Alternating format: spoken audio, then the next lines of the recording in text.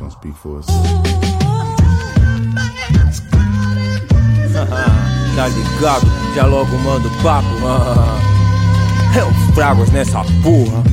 Tá ligado? Já logo mando papo, mano, vem no procedeu, do contrário tá enroscado. Umas palavras a mais e cê não volta pro barraco. Que fique claro, a todos desacreditado. Sem bandeira da paz, nós deixa os mano capotado, ensanguentado e com o coração parado. Tá mais do que avisado, sem perreco pro meu lado. Não confesso, puxo o berro, ele fala o que eu não falo. Sou marginal alado, sem mentira ou contrato. Ainda vendo droga e trabalho igual na 24.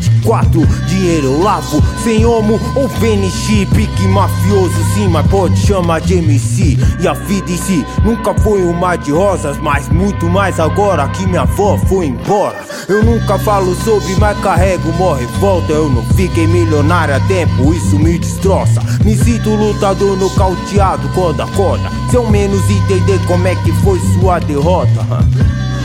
Esse é um sentimento foda. Cê pensa várias bosta enquanto vê chover lá fora, sentindo o coração doer enquanto ele chora. Implora ao Senhor, por favor, traz de volta. Mas bela bosta, nós já sabe a resposta. Não é de agora, mas é que nós não se conforma. O fato dos irmãos que foram embora cedo é foda. O fato dos irmãos que tá privado incomoda. O fato dos irmãos que foram falsos uma bosta. Parece a sua tia que traía pelas costas. Descontador no lean e outras drogas.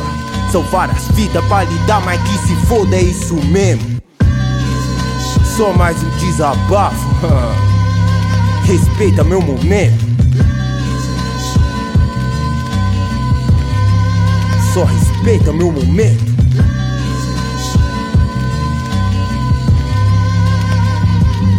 Ultimamente não tem sido mais de rosas, então respeita meu momento. Respeita o mano de verdade. Respeita o mano que anda com as duas pernas e não conta com ninguém. Respeita o mano de verdade. Respeita meu caminhar, respeita cada passo. Tá ligado?